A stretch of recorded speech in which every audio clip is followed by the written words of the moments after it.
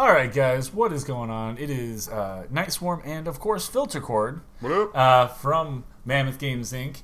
Bringing you story mode. This week is The Witcher. Witcher 2, actually. Assassins of Wangs. Assassins of Kings.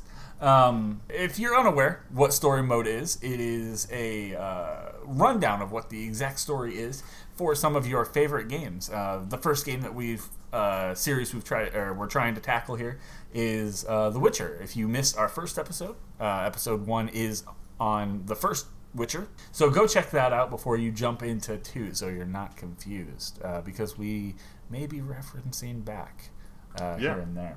Yeah, as well, if you guys are unaware, we do this right here is our bi-weekly show. We do a weekly show called the Mammoth Games Cast that you can catch live every Sunday, usually right around 12 p.m. Eastern Standard Time. You can also catch it on Mondays. It goes out every Monday right around 8 a.m. So set that thing to auto-download on your drive to work or drive home from work. You can get caught up with all the things that are happening in the gaming world, as well all of the new games that are coming out, so you can prepare yourself. But you guys can go ahead and follow us over on Twitter at Mammoth Games Inc. So when we go live, hashtag that horse is jacked. And Christ. If you don't know what that is, go ahead. He's huge. He's huge. Go ahead and take a look at our Twitter, and then you'll be aware. And you can also follow us on Facebook at or facebook.com/Mammoth Games Inc. Tons of cool stuff over there. Ample opportunities to find out when free games go out and what cool updates happen to games that you're already enjoying. So without further ado, let's jump into The Witcher 2: Assassin of Kings. So why don't we do a small rundown of what happened in The Witcher 1? Like a very small, this is what happened at the end. Yeah, so The Witcher 1 basically, we've talked about how these are pretty much self-contained games. They don't carry over save files or anything. Right. But in Witcher 1 and 2 are the closest to being direct, sequels following up on each other's stories. Sure. At the end of Witcher 1, basically regardless of what you do, King Foltest of Temeria, if I'm remembering correctly, basically invites you in, and he's like, yo, you did some cool shit, thanks for helping out, also here's some cash, my daughter's a bitch. And then a large bald man who basically appears to be he has a Witcher look. He has the cat eyes. I believe you see a medallion, even though you can't identify which one it is. Basically, tries to assassinate the king. So from there, Witcher 2 picks up pretty much directly after Witcher 1. Cool. It is completely revamped. So I figure we could kind of take it back. We can talk a little bit, again, just reintroduce what is The Witcher. Give a simple rundown of what to expect for The Witcher 2, and then talk about some of the other important basic info, release dates, who's making this, where it's coming from, and general reception. Yeah. First off, The Witcher 2 is described as an intense, emotionally charged, non-linear story, a complex expansive adventure in which every decision may lead to dire consequences. It is a single-player action role-playing game, and the basic rundown would be basically what you said. Witcher 2: Assassin of King picks up shortly after the events of The Witcher, the first game. Yeah. Geralt has been essentially drafted as King Foltest's personal bodyguard. And the king is engaged in battle with troops loyal to his mistress, the Baroness Mary Louisa Lavalette? Lavalette? Lavalette? Yeah. Something very Cajun. Lavalette. as what can be best described as a lover's spat. Some of the basic info for the game. Witcher 2 Assassins of Kings did release for PC and Mac on May 17th, 2011. It was a year later for the Xbox 360, and fall 2014 for Linux. An enhanced edition did come out April 17th, 2012, and it added over 10 gig of new content, including 4 hours of gameplay and arena mode, new tutorial, 36 minutes of cinematic, including a new intro created by what is that? Playtage Image, and an outro as well. And then a host of fixes to gameplay and the like, which it probably definitely 100% needed. Of course, the game, developed by CD Projekt Red, published with a small dispute by Warner Brothers Interactive Entertainment in North America, Bandai Namco Entertainment pretty much everywhere else, except Japan, where it was published by Cyberfront. It was created with the Red Engine. This will be the first game that was created with the Red Engine. As you know, the first game was created with a modified version of the Aurora engine from like Dragon Age from BioWare.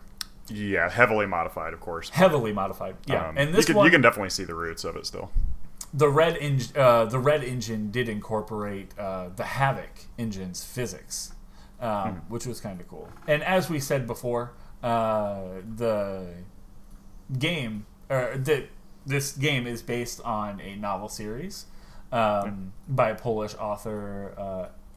Go ahead and take that name again. Andrzej Sapkowski. I'm not sure that's how it's pronounced, but it's the Polish equivalent of Andrzej, basically. Yep. And something that I don't know if we mentioned in the first podcast, the contents of these games do take place after the books.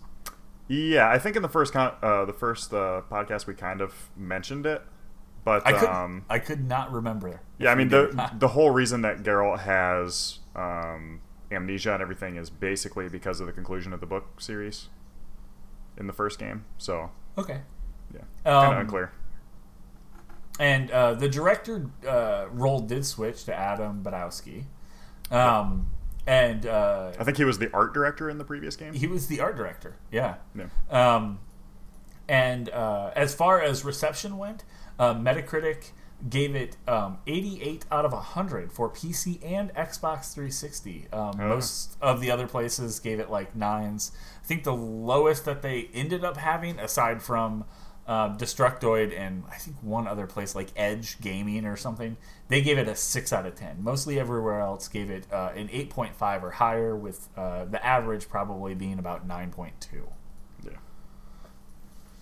I would say, cool. I mean, clearly it was a huge upgrade compared to Witcher 1. Did you play? I know you played Witcher 1 a little bit. Did you play 2? I did play 2. I played 2 a little bit more than I played 1. Okay, it's probably about halfway. Yeah, I would say probably about halfway. It's been quite a long time though. This was one of the first things I personally played when I got a decent gaming computer. Mm-hmm. That was still a bit late, seeing as how this game, of course, came out in 2011. I definitely did not play this in 2011. I probably played it a year or two later. Yeah, I actually built a PC to play this game better. Oh, cool. Nice. Let's go ahead and jump into what this is, what this game entails, and where it's going to go. I will say out of the gate, this game does have different paths you can take. It doesn't change things to the point of where it's like, okay, now we have to go back to chapter 2 and we have to tell you how the change would have made everything different. Mm-hmm. So a lot of it kind of wraps up at the very end. Yeah. So it makes it a little easier. So, if you want to go ahead and... Sure. So, yeah, I mean, like I said, if you listen to the last episode or not, I'll kind of cover it. In the end of the first game, basically I sided with, the elves, kind of the Scoia'tael freedom fighters. I assisted them whenever I got the chance, and of course they do, like kind of like we were, talking about last time, and like we do with a lot of games. A lot of the morality questions are not, black and white. It's very like, do you help these people who are downtrodden and are now doing the wrong thing because they've been abused? Or do you help these guys that are the rightful rulers, but they're like fucked up and evil? Right. So like it's tough. I mean, regardless of where you come to it from, it's a difficult decision. So in this game it starts out, so a Witcher has attacked Foltest in the end of the previous game. Geralt saves him, which is actually part of the game. You play through it. And then basically Foltest goes to sea to try to survive. Like it's like, I'm gonna get out of the capital because in this city I could be attacked from anywhere. Anybody in the city could be an enemy. I'm gonna go with my loyal men out to sea, which actually will continue on in Witcher 3. Other rulers kind of take that same idea, but you see this big, really good-looking cutscene, basically, of Foltest on the boat. This big burly Witcher shows up much faster than you'd think. He's like throwing ice bombs and shit. He's like slicing dudes in half all over town. Takes off Foltest's head. Successful assassination of this dude you've been protecting your whole life. And it's like, okay, it was a Witcher. So you start the game out, you're in these... you're in jail, so very Oblivion, right? Yeah, very typical RPG. Yeah, love it. So you kind of get slapped around by some guards. Geralt is extremely hot, and then you get interrogated by the head of the Temerian Special Forces, who's named Vernon Roche. And that's our introduction, right, to him? Yes, I believe this is the first time. You might have heard of him. He's a famous character. Yeah. But also his assistant Vez is there. They interrogate Geralt and are kind of trying to find out. They're like, okay, dude, you were his best friend. You were his right-hand ally. And then all of a sudden, Witchers are killing Foltest. And then the one time that Foltest thinks he's safe, suddenly he dies. And you were the one that knew where he was. This is also where I mentioned in the last episode, the game's like, hey, I heard that you helped the Knights of the Eternal Flame. Is that true? And then you can be like, no, that's a myth. And then that kind of alters some things in the story. That's like, no, I helped the squirrels because XYZ. Yeah, right. And, that's where you kind of choose what you did in the last game. It's a very smart way to do it, I think. The prologue basically continues with, like, during the events of The Witcher and before... King Foltest had basically a sexual relationship with this baroness, Maria Luisa Lavalette. They had 2 children, Anais and Bosi. I'm trying to bust that Bosi, if you know what I'm saying. Boo, boo, boo. Boo, boo! Sometime after Geralt saved Foltest from a Witcher assassin, Foltest attempted to claim those 2 children and bring them to live with him in Vizima, which is the capital of Temeria. Maria Lavalette was not willing to give up the children, and Foltest decided to basically assault the castle and take them. Geralt succeeds in escorting Foltest to the children, but an unknown assassin kills Foltest before disappearing, leaving Geralt as the only suspect. After the interrogation... So basically, during the interrogation, you're getting... I think you get 5 little word bubbles that pop up where you're like... it's like, before the fight, during the battle, finding the Lavalette children, confronting whatever, and then you're like going through the different chronological steps of the story. So you're making choices. In fact, they're one of the kids. I think it's like the so Anais and Bosi are like children. Those are the legal kids basically of King Foltest. There's an older son, Lavalette. I can't remember his name now, but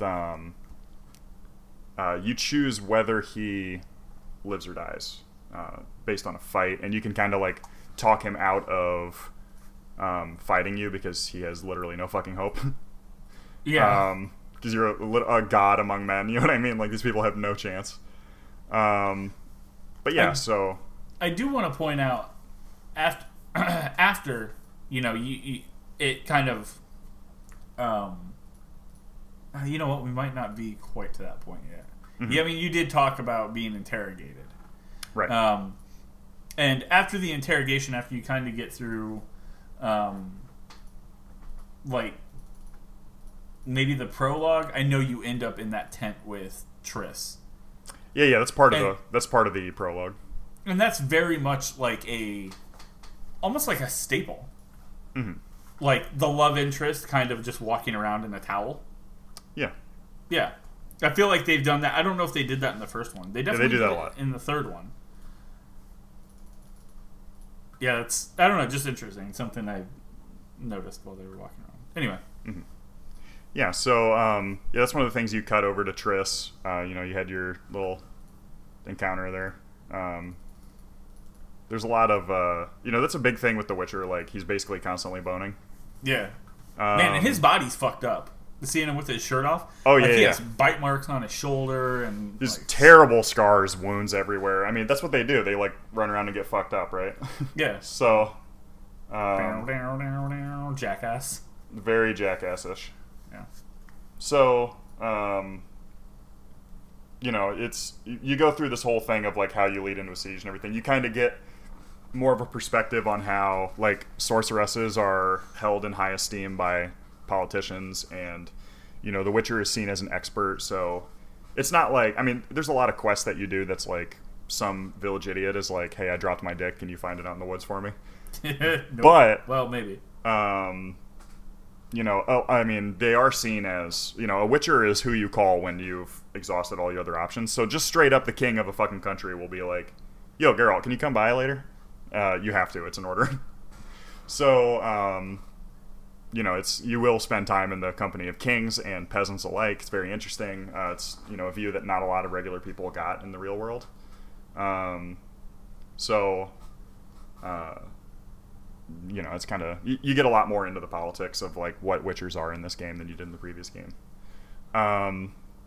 Basically, like we said, the two kids are recovered. Foltest gets his head cut off. Geralt basically is the only suspect. So this interrogation scene goes on where you play these different scenes in chronological order, or out of order if you want to really fuck yourself up.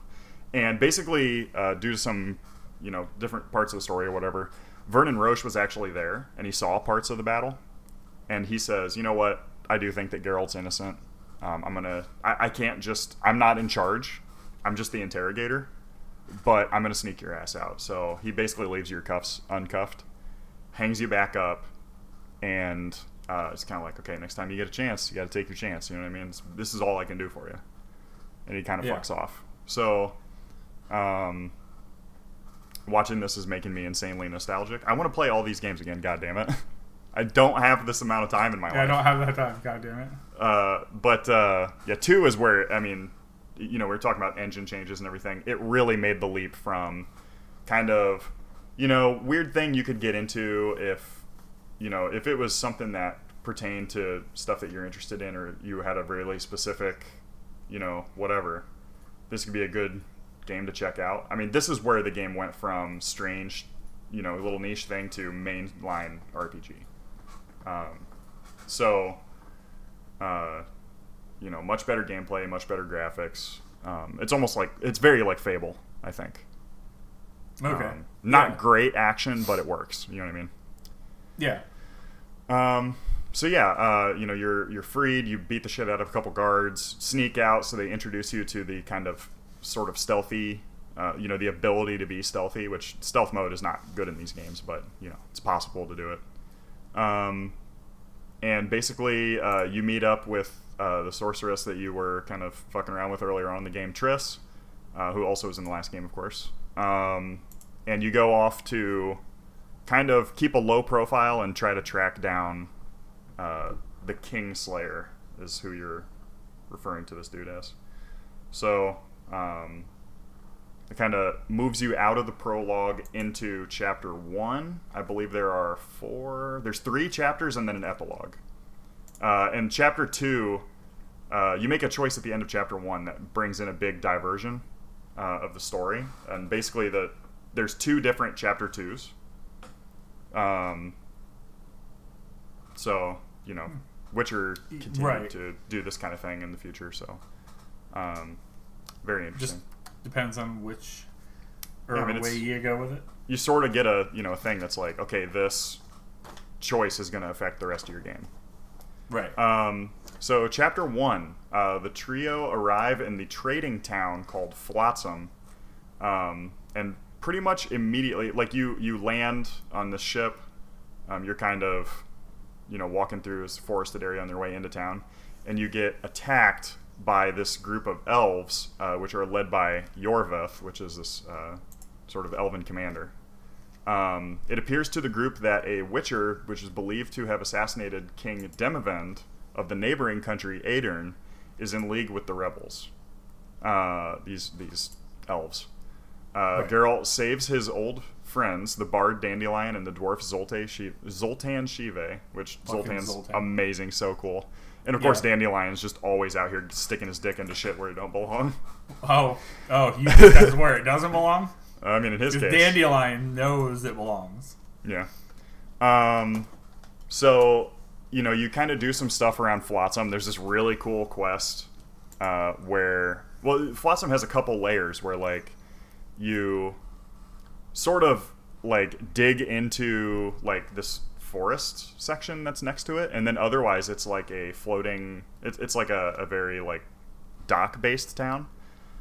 There's actually this, like, giant, like, squid monster that you have to handle, which is really fun.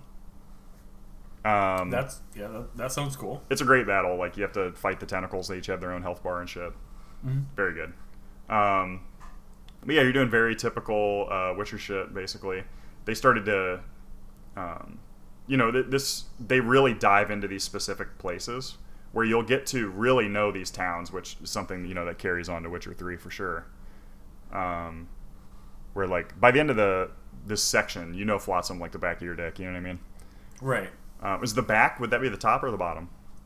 I'm asking the real questions out here. Bottom, I think. Bottom of the back of your dick is the bottom of your dick. I don't know. I think the top, I don't know. But the top's not the bottom. The top's not the bottom. We can all agree on that. Finally, we can all agree. Something that Democrats and Republicans all agree on. The top ain't the bottom. Pretty rare, but it just happened. Yeah, you save, Dandelion and Zoltan, I think, are about to be hanged. Hung? Well, we know Dandelion's hung. Well, he's hung as fuck, I can tell you that. So you go on this big story quest working with another sorceress, Sheila de Tanserville, who is, like, queen bitch, basically. She's, like, a massive cunt. Everybody hates her. But she's hot. I believe there's a fuck scene you can get out of it. All right, I think, now we're talking. Yeah, now I believe she was... she's a sorceress with Nilfgaard. I think. So, you go on to... that's where they talk about, you work with Sheila to kill the Kayran, which is this squid monster. So, Geralt discovers that the Temerian commander of the town named Laredo, you go to this big, sort of soiree town event that's going on, which is kind of weird in this little backwater town. And you find out that Laredo is intending to sell the town to the Cadwin king, which is King Henselt. It's also discovered that the Kingslayer, which is a witcher that you learn is named Letho, he intends to betray Yorveth, the squirrel commander, and you have to convince the elf of the truth. As Geralt and Yorveth confront Letho, Roche arrives with an armed force. So that's when you kind of get this, black and white choice that... like, where are we going from here? Right. Do I go with Roche and say, okay, I'm going to take the Temerian Special Forces and we're going to kill this dude for, for the death of the king as payback? Or am I going to work with Yorveth and the squirrels and be like, you betrayed us. Yorveth is using Letho to kill kings, but basically the point is that he's like, the kingdoms of humans need to end because the kingdoms kill elves and dwarves and non-humans, like, indiscriminately, right? So, like, regular people are not our enemy. Our enemy is the leadership that allows regular people to get away with shit like this. So we're going to kill them, and if the next king doesn't work, we're going to kill him. And if the next king doesn't work, we're going to kill him. You know what I mean? Yeah. Just like in an endless cycle. Until they get it. Until we get either a king that is like, okay, I'll work with you guys are cool, I like you. Or the opposite, there are no kings left, and the people and, humans and non-humans live together in harmony, right? Mm-hmm. Kind of an age-old problem. So, again, there it's like, part of the problem there is that also, Yorveth says, you know what, these Temerian special forces, they only exist to perpetuate this kingdom and the cruelty that they carry out on elves. I'm going to kill them too. And then, the Temerian special forces in Vernon Roche, they basically say, you know what, you're right. These guys are going to kill everyone. It doesn't matter if we have a good king or not. They're going to try to kill our king's son. We have to stop them too. So it's like, you choose a side and then you're kind of dooming the other side. Yeah. So that makes the choice a little harder, because ultimately it's like, hey, if we all just want to kill Letho, then who gives a shit, right? Right. But, it's a little deeper than that, unfortunately. So regardless of the choice, you choose your side, and then Letho, the big-ass witcher that's the assassin, kidnaps Triss, your girlfriend, and forces her to teleport them both to Aedirn, which is where we had just... we heard that King Demavend got that head sliced off. So that's when we take it to Chapter 2. And Chapter 2, like I said, is dependent on whose side you chose. So we'll start with Yorveth, because I think that's the canonical path, and then also that's the path I chose. Mm-hmm. So if you side with Yorveth, the pair basically jump on some elven boats and sail to Upper Aedirn. There they become embroiled in a rebellion against King Henselt, which we had just heard was going to take over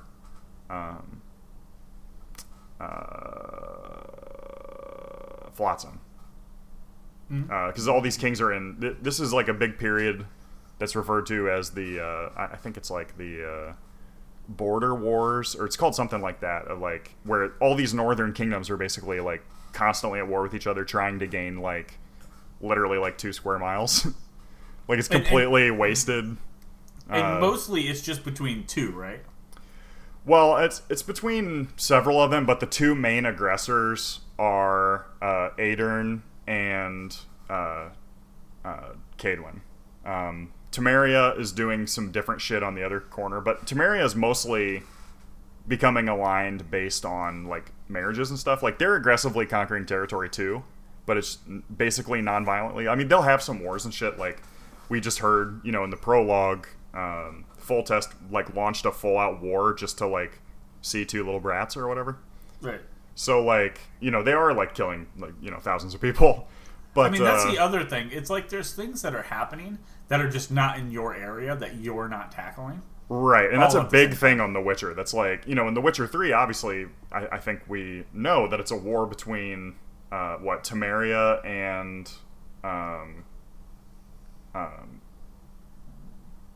the, Nilfgaardian Empire. Is it Redania or is it, Temeria? I think it's Redania.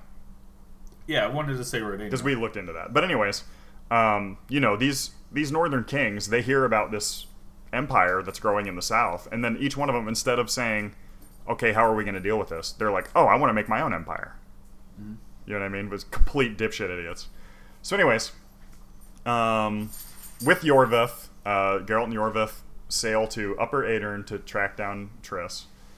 There they become embroiled in a rebellion against King Henselt of the kingdom of Kaedwen, and they... assist the rebel forces, which are, mostly non-human. And they're actually led by a human woman named Saskia. Geralt completes 3 vital missions. He formulates a poison antidote for the rebel leader Saskia. He determines Triss's whereabouts. She was captured by spies from the Empire of Nilfgaard and taken to an island called Loch Muin. and lifting a battlefield curse that is preventing the rebels from defending Vergen, which is this dwarven town, the rebels' base of operations. So this is where you get in a really cool fight with, you'll know this creature from, if you played Witcher 3 or if you played Gwent. He's like I think it's a Druger or something. It's like a flaming, it's like a burning pyre in the shape of a human, basically. Which is really sick. Yeah. And it's because of this, like, traitorous meeting between, I believe it was King Henselt and Henselt's army, and he was meeting with, I forget who the guy in the gold plate was, but they were having this, like, war meeting, basically. And there was, like, they all are suddenly like, wait, you're betraying me. And they all, like, everybody thinks that at the same time, and they all just start killing each other. Yeah, it just becomes like a shit show. Yeah, like, instantly. So and everyone's just, like, standing around, kind of. Like, the fight... Well, yeah, the sorcerers, like, the wizards and shit, they're like, what the fuck? Like, they're just, like, sitting there. It's almost as if they're like, I don't believe this. Like, right. They're just, like, staring at what's happening, and they're like, no, this cannot be happening. So it's really weird. I mean, it's a very realistic thing, I think, where, like... Yeah, they're like, I can't do anything. Like, we're talking about this, and then shit breaks down to the point, and everyone hasn't chose a side yet. Mm-hmm. Like, yeah, it's like they're aligned brutal. to someone, but things are kind of, like, maybe making sense, which is the point of the War Council meeting. Mm-hmm.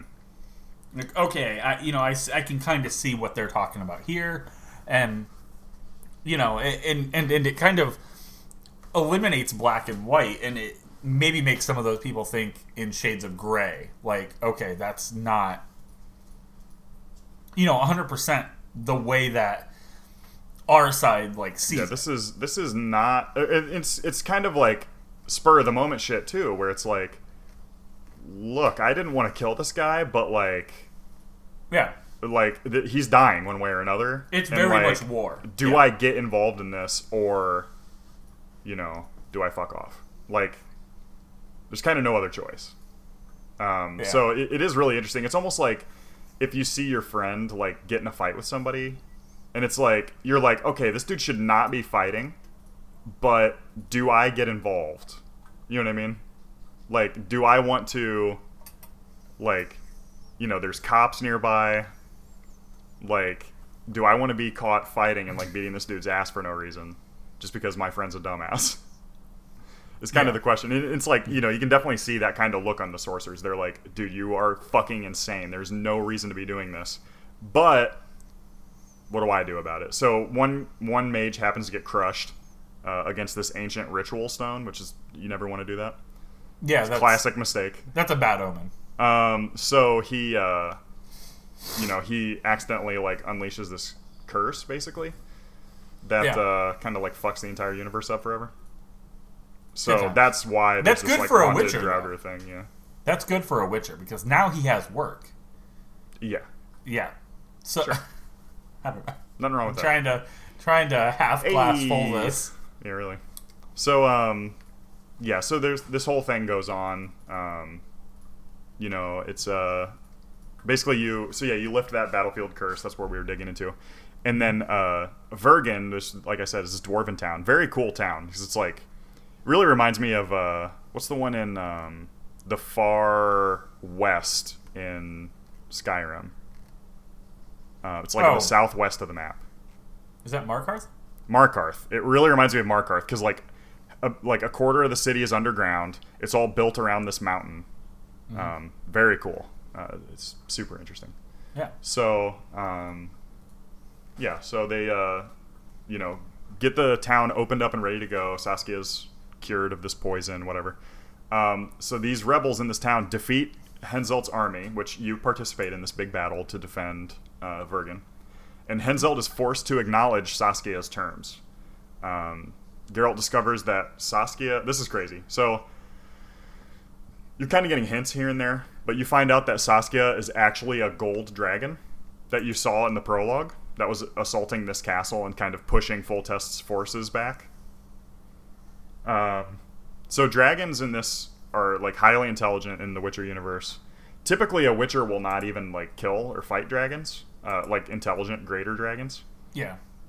Because it's they're an intelligent creature. They usually don't fuck with people for no reason. So, nothing to worry about here, folks. And it's so she sees dragons can change their form to become other creatures. Sometimes they will like get romantically involved. So like sometimes a dragon will become like a deer or like a stag or something, and they'll like fuck another stag, and then that stag has a half dragon stag baby, and it's weird. It's very Zeus-like. It's just like, hey, I'm horny. Let's see if I can fuck a wolf. Fenrir's born. Hey, I'm horny. Let's see if I can fuck a deer. Was that a deer and a horn joke? Sure was. Alrighty. He was given a horn, and that deer is getting very musky. Then he ran in front of a car. Sadly, got struck and killed. So, Geralt discovers that Saskia is actually a dragon taking human form, but she is under mind control by her advisor. Here's the real, like, the biggest cunt of the series, Philippa Eilhart, sorceress. So Philippa teleports Saskia and herself to Loch Moin, which, of course, is where we found out that Triss has been taken by Letho, right? Geralt and Yorveth follow. Because now, not only is your girl in there, but also Yorveth's queen, which, it's like... Saskia's whole thing is like, okay, I'm the leader right now, but as soon as you don't need a leader anymore, you guys are free to do your own, right? Right. Which is extremely good. So, you go through that, and then that takes you normally into Chapter 3, but I'll go through Chapter 2 if you sided with Roche, which, like I said, I have not seen this playthrough.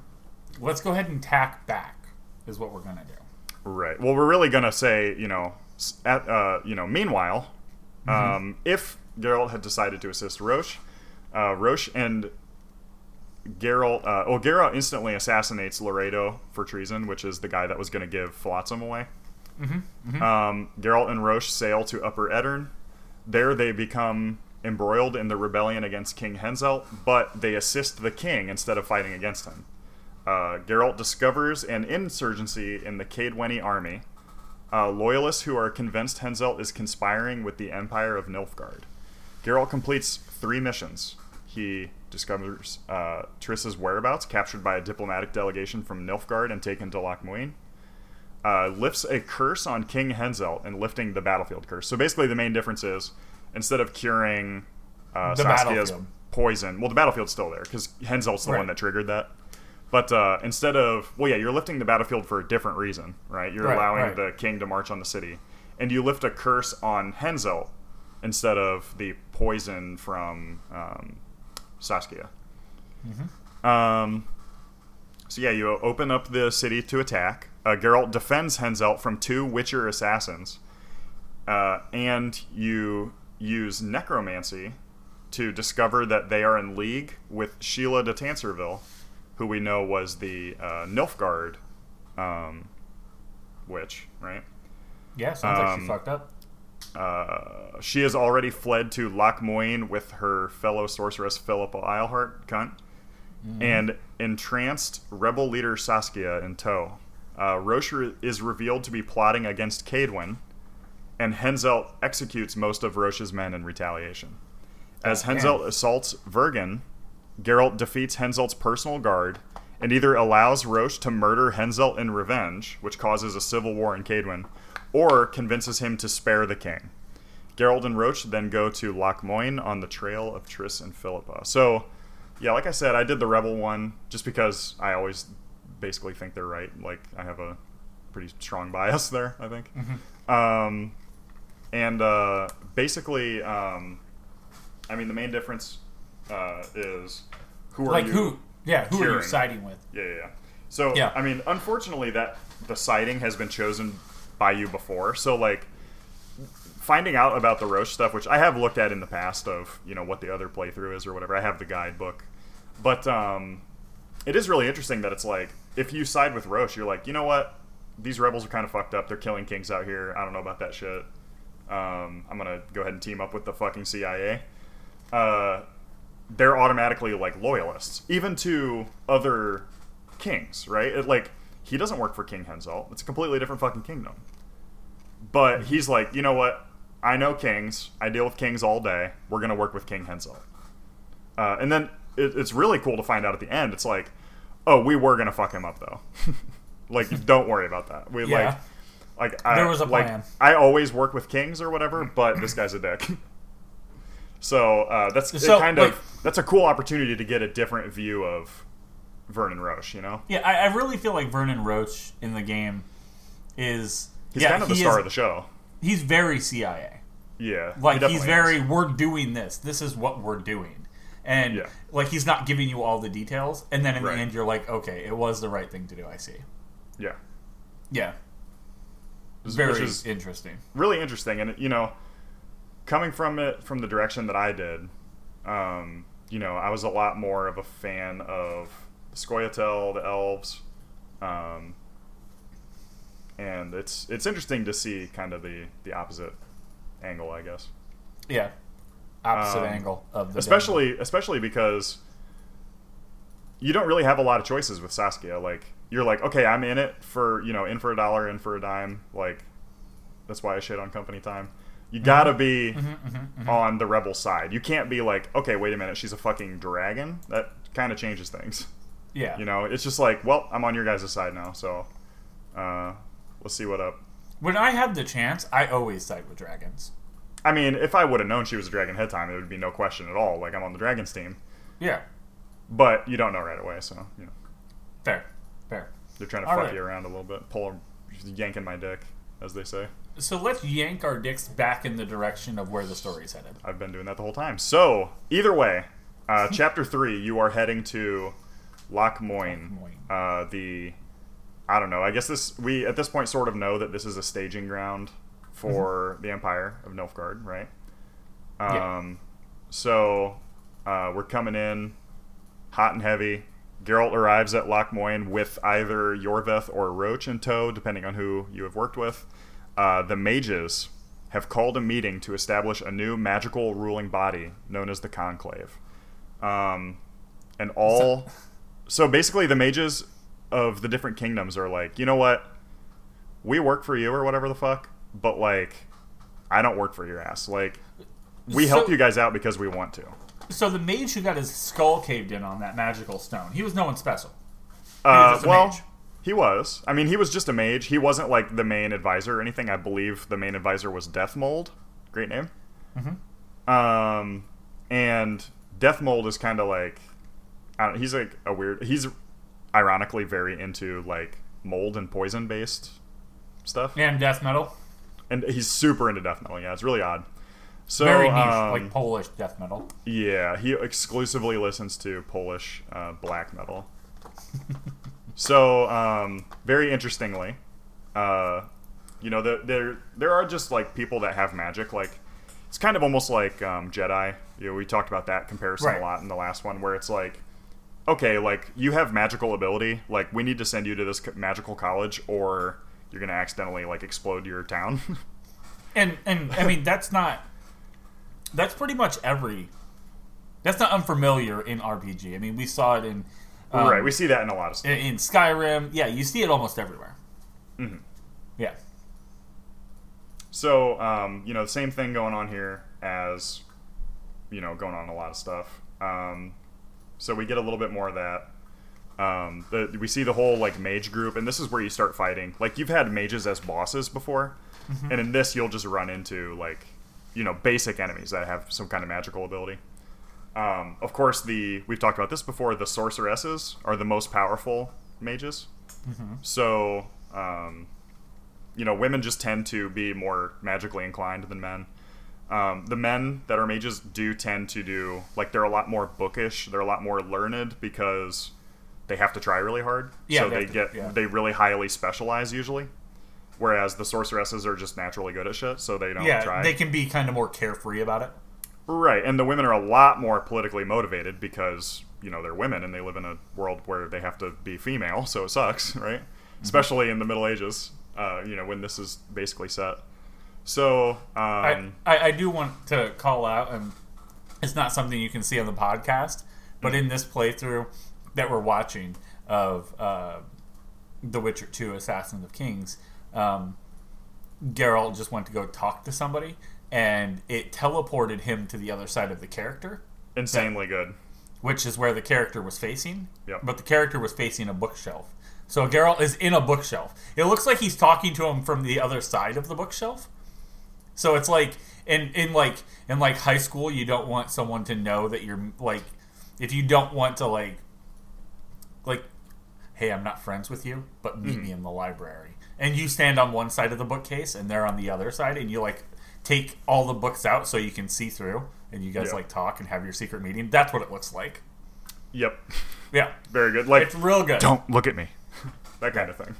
Act like you're reading. Right. So, very fun. Carry on.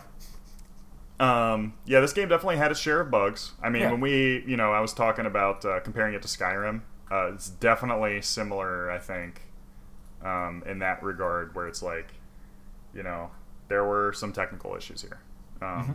That's a good reason why the definitive edition or whatever, enhanced edition, was really important. So anyways, the mages have called a meeting to establish a new magical ruling body known as the Conclave, which is going to be, rather than, each mage has their own motivations, their own credits, it's like, oh, I want Deathmold to be my assistant because he was a really good assistant to King Henselt before he got his fucking head chopped off. Yeah, sometimes whatever. And they will do that kind of thing where it's like, I used to work for so-and-so before I was caught fucking his husband, or, whatever it is. So they're trying to create this conclave that will be able to kind of intelligently guide mages to a certain extent. That's like, okay, when your king says, hey, I'm going to go conquer this kingdom that one of our allies lives in, say, don't. That kind of thing. That's like, we need to be intelligent about this because we're getting each other fucking killed and activating ancient battlefield curses and shit that we don't want to do. Right. All of the royal leaders have also convened because the mages are basically going to use their political influence to be like, look, this fucking infighting is not going to work when the Empire shows up, right? So, all the royal leaders are at Loch Moine. Philippa Eilhart and Sheila de Tanzerville. So Philippa is, she was working with the rebels and kind of, influencing them. Sheila de Tanzerville, of course, being Nilfgaardian, as far as I can recall. They used the meeting to establish their own power with the still ensorcelled Saskia as leverage. If Geralt arrives with Yorvith, he must choose between rescuing Triss or rescuing Philippa, who is the only person who is capable of lifting the spell from Saskia, but who was also captured and blinded by the King of Redania. Yes, that's where we get back to this guy. So the King of Redania actually hot spooned her eyeballs out. Hell because Philippa Eilhart's a massive cunt and everybody hates her. If Geralt arrives with Roche, you must choose between Triss or rescuing the kidnapped Princess Anais of Temeria. Of course, her brother being the Boosie. So she's sort of like, she's seen as like probably the heir that should take over. She's older than her brother. And she can be married to someone strategic that stops a couple wars, right? Depending on the choice, the mage/royal meeting is interrupted when Nilfgaardian forces arrive with Letho. This Letho, remember, being the big-ass Witcher assassin, who reveals that the sorceresses, if you rescue Triss, she'll kind of hint you into this. But either way, the sorceresses are actually creating a secret organization inside of the real organization, which is called the Lodge of Sorceresses. Because basically they're like, you know what? These mages, just like anyone else, they're men. They're trying to take advantage of us. They're going to put themselves in charge, even though we're the strongest. We're going to have our secret club inside of this club, inside of the world, right? Inside of, really, the North. So the Nilfgaardians are there. There's this big battle that you participate in. The meeting is interrupted again by Saskia when she becomes a dragon under the control of Philippa. Geralt chases down Sheila de Tanzerville, who attempts to use her megascope, which you've interacted with a lot in this game. It's like a way you can communicate over long distances. You can sometimes leave recordings, and then you can also use it to teleport. It's like a super crystal ball, basically. She uses the Megascope to try to escape. However, Letho had actually already sabotaged the Megascope, in which Sheila becomes, basically, she gets trapped in the process of teleporting, but not actually going anywhere. So Geralt can either rescue her or do nothing. If you do nothing, she essentially slightly teleports and slightly doesn't and gets shredded to scraps, basically. Fuck. Very cool. Yeah. I let her get shredded. Finally, Geralt duels Saskia.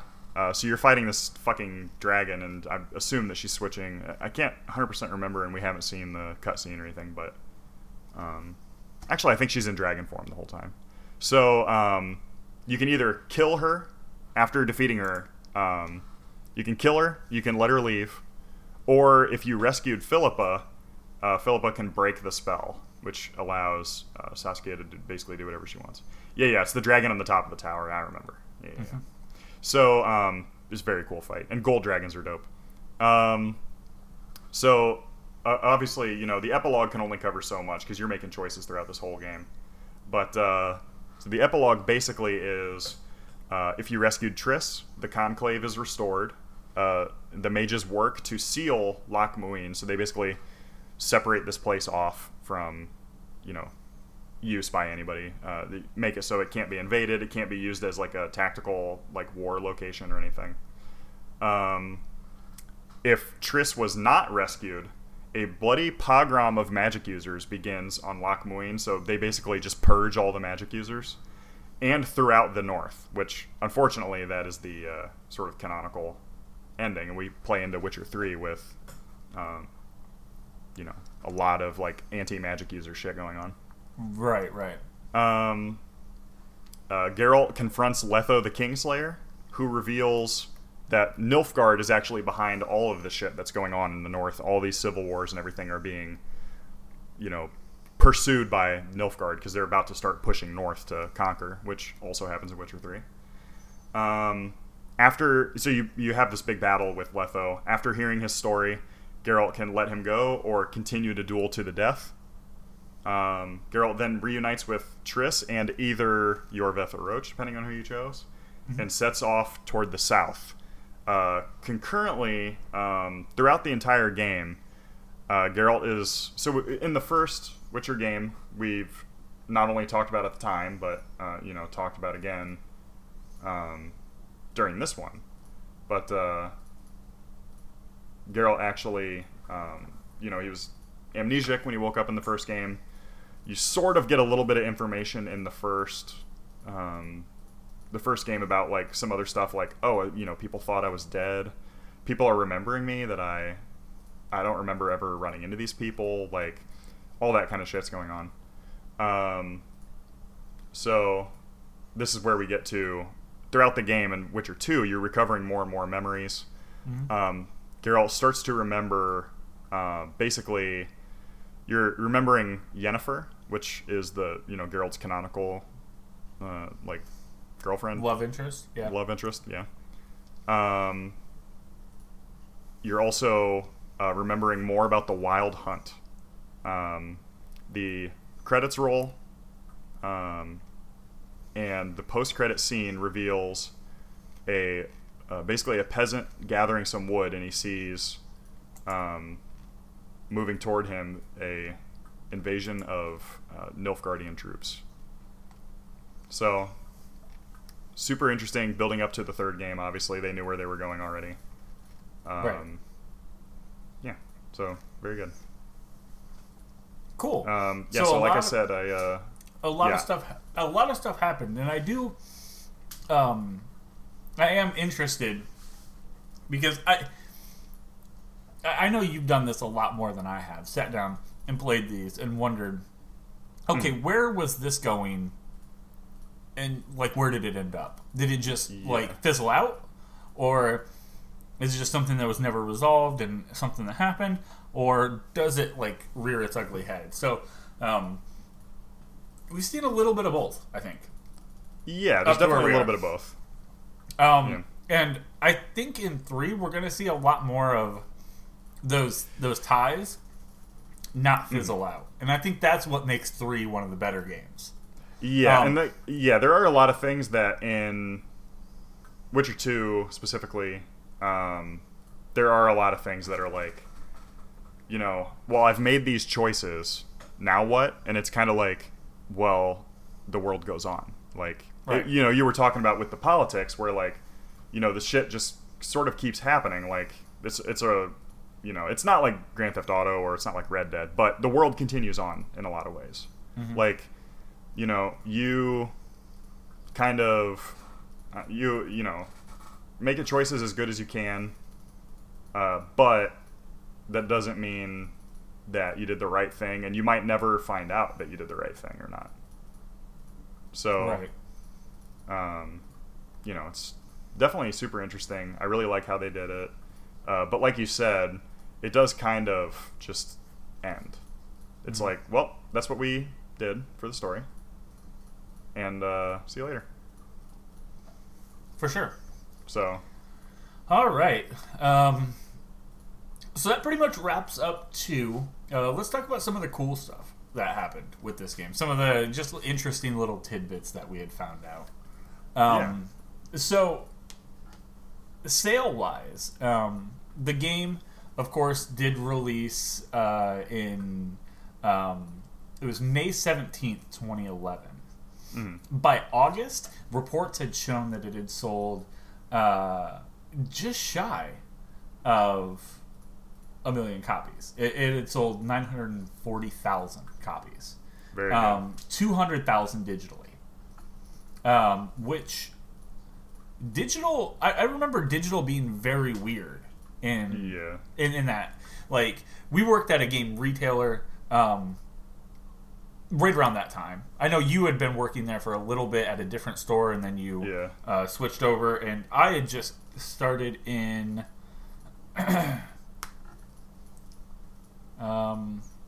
2011. It was probably like July. Mm-hmm. So the game had been out. I think I had just done that holiday, maybe. Yeah, and we had a very interesting way of selling digital games. We had like a book of digital games that someone could come through and look through and be like, oh, I want Shogun 2 or whatever, and then we would print it out. So you could also grab it from the console, but it sold quite a lot, and I think GOG had exclusivity over it. Mm-hmm. At first. Well, by May 2012, it had popped up and sold 1.7 million. February 2013, 5 million had been sold, and by September 2017, 8 million had been sold. Mm-hmm. So it did well.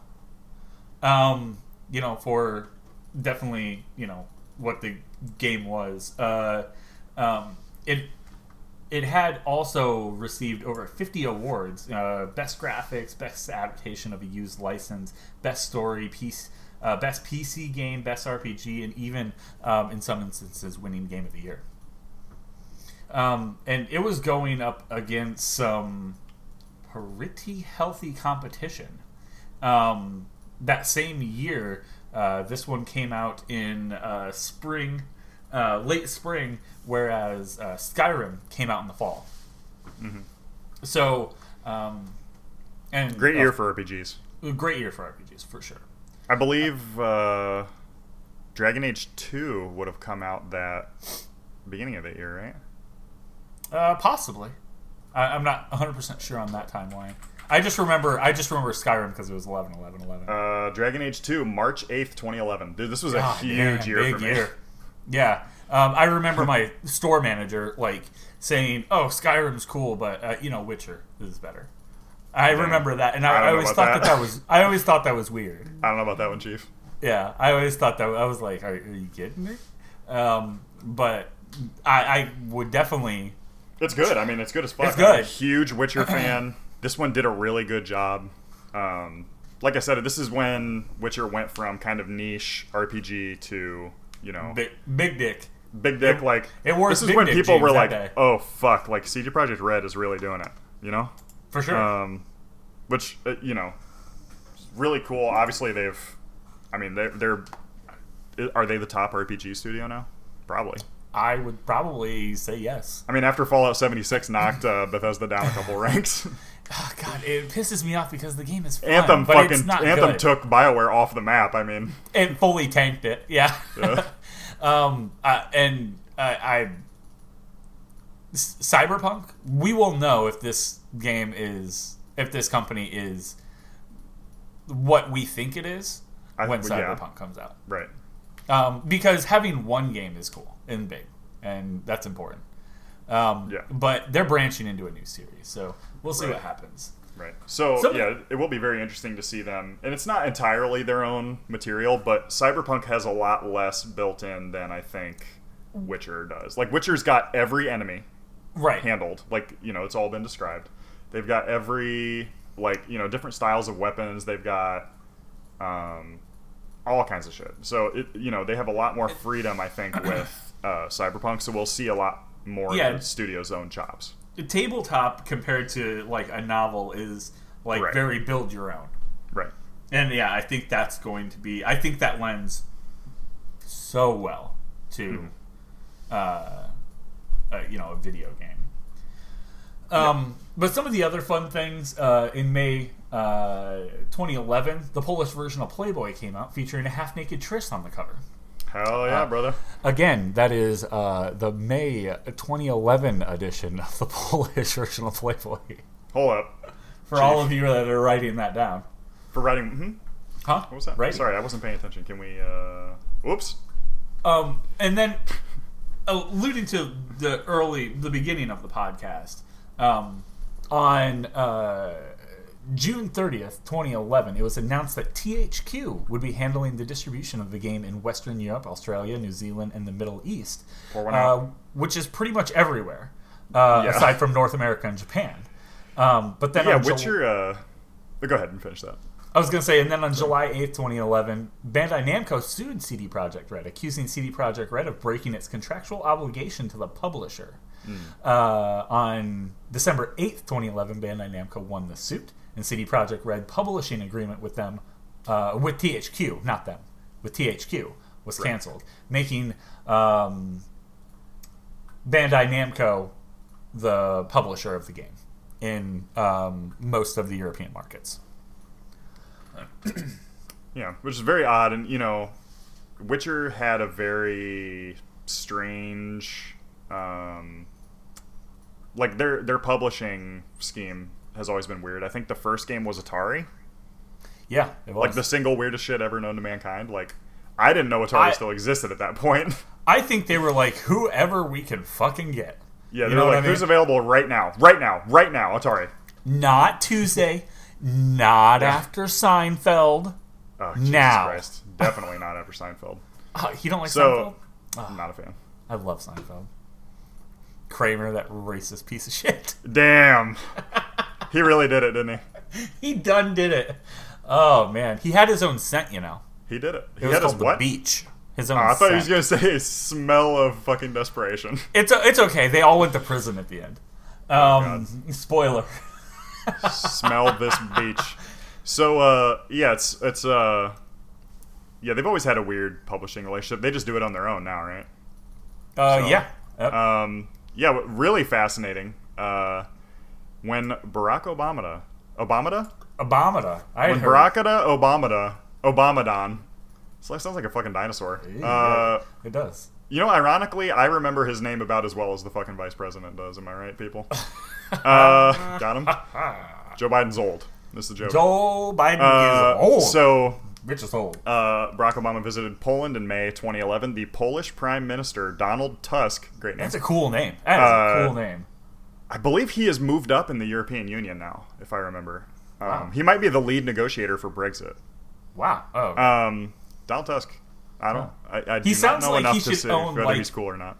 He should own like a tech industry, like a titan that creates like cybernetic robots. Yeah, like cybernetic mammoths. Yeah, I was just reading, of course, Carbon, and one of the industries is Tusk. Your Tusk Industry.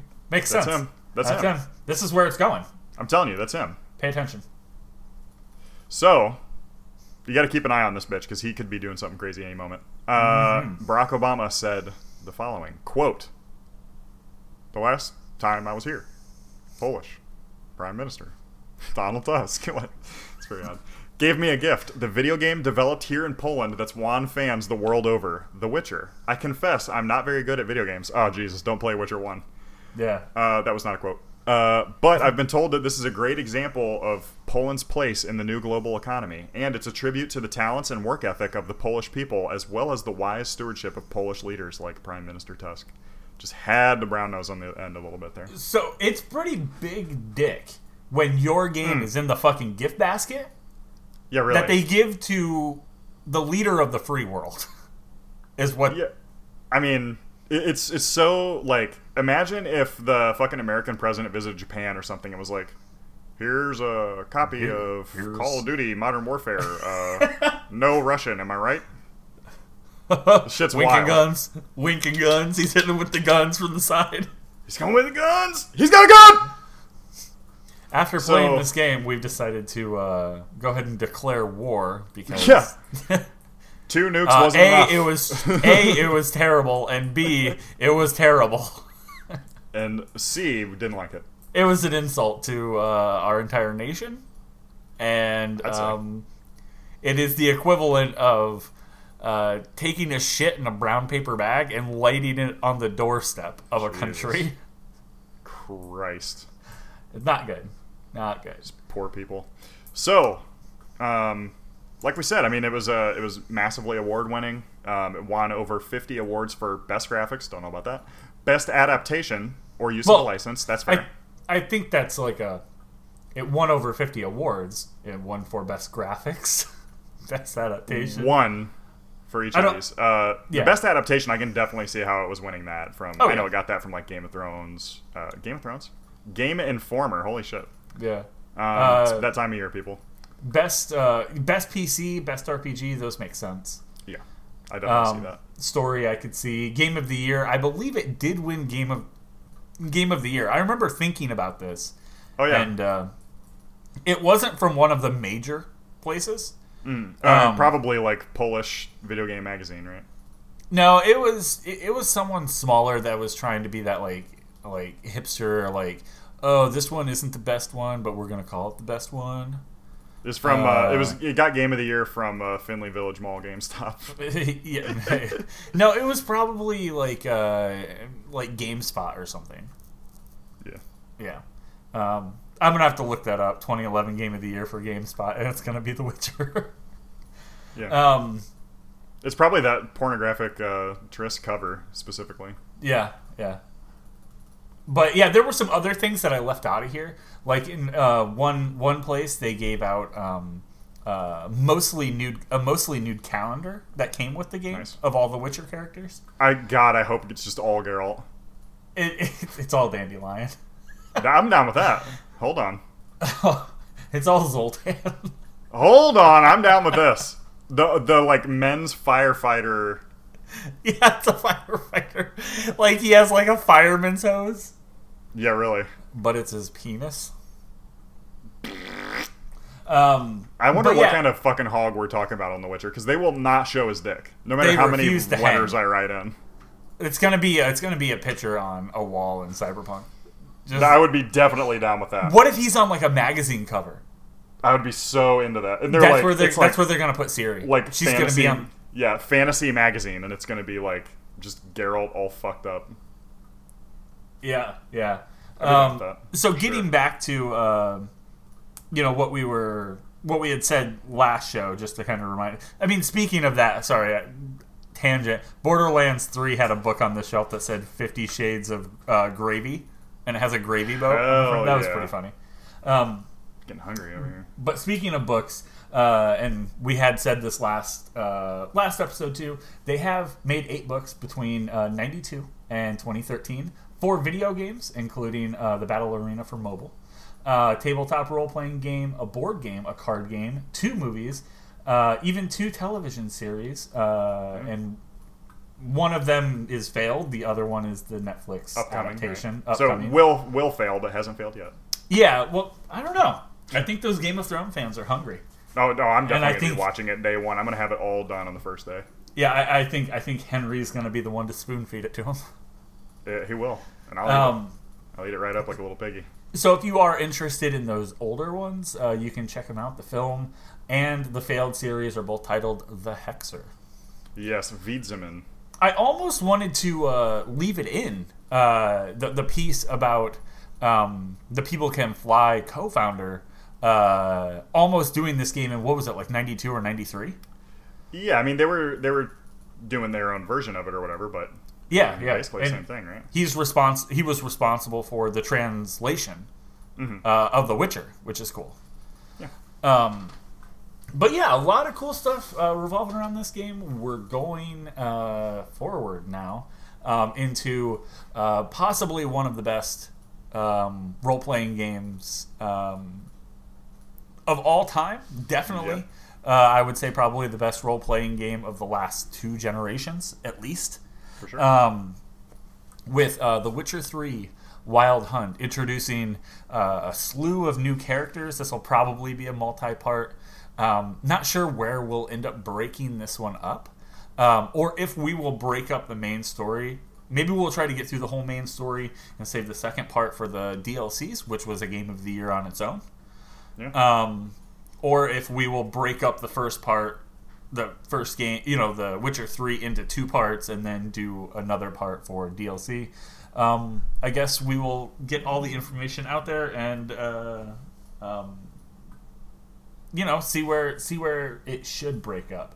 But you guys have 2 weeks to wait for the first part of that. In the meantime, definitely check out our weekly podcast, the Mammoth Games Cast. You can watch it right here on twitch.tv every Sunday, or you can catch the show Monday on iTunes, Google Play, Podbean.com, and Stitcher. Oh yeah, brother. All the reviews and listens and, pretty much any version of supporting that show is greatly appreciated, guys. If you like what we're doing, please let us know. If you don't like what we're doing, also let us know, so we can kind of grow.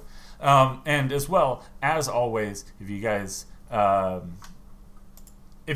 like, you can go ahead and follow us. You can follow us over on Twitter at Mammoth Games Inc. So you know when we go live and do dumb shit just like this horse doing push-ups. Hashtag that horse is jacked. That's a big ass horse. And more dumb stuff that we find that we need to post over there throughout the week. And if you'd like to talk with us on the daily, hit us up over on Facebook, facebook.com/Mammoth Games Inc. Like I said, all the likes, comments, shares, follows, reviews, even middle fingers while you're driving to work because we said something you don't like, are all appreciated. Sure. But until next time, I am Night Swarm. And I'm Filter Cord. We will see you guys in 2 weeks.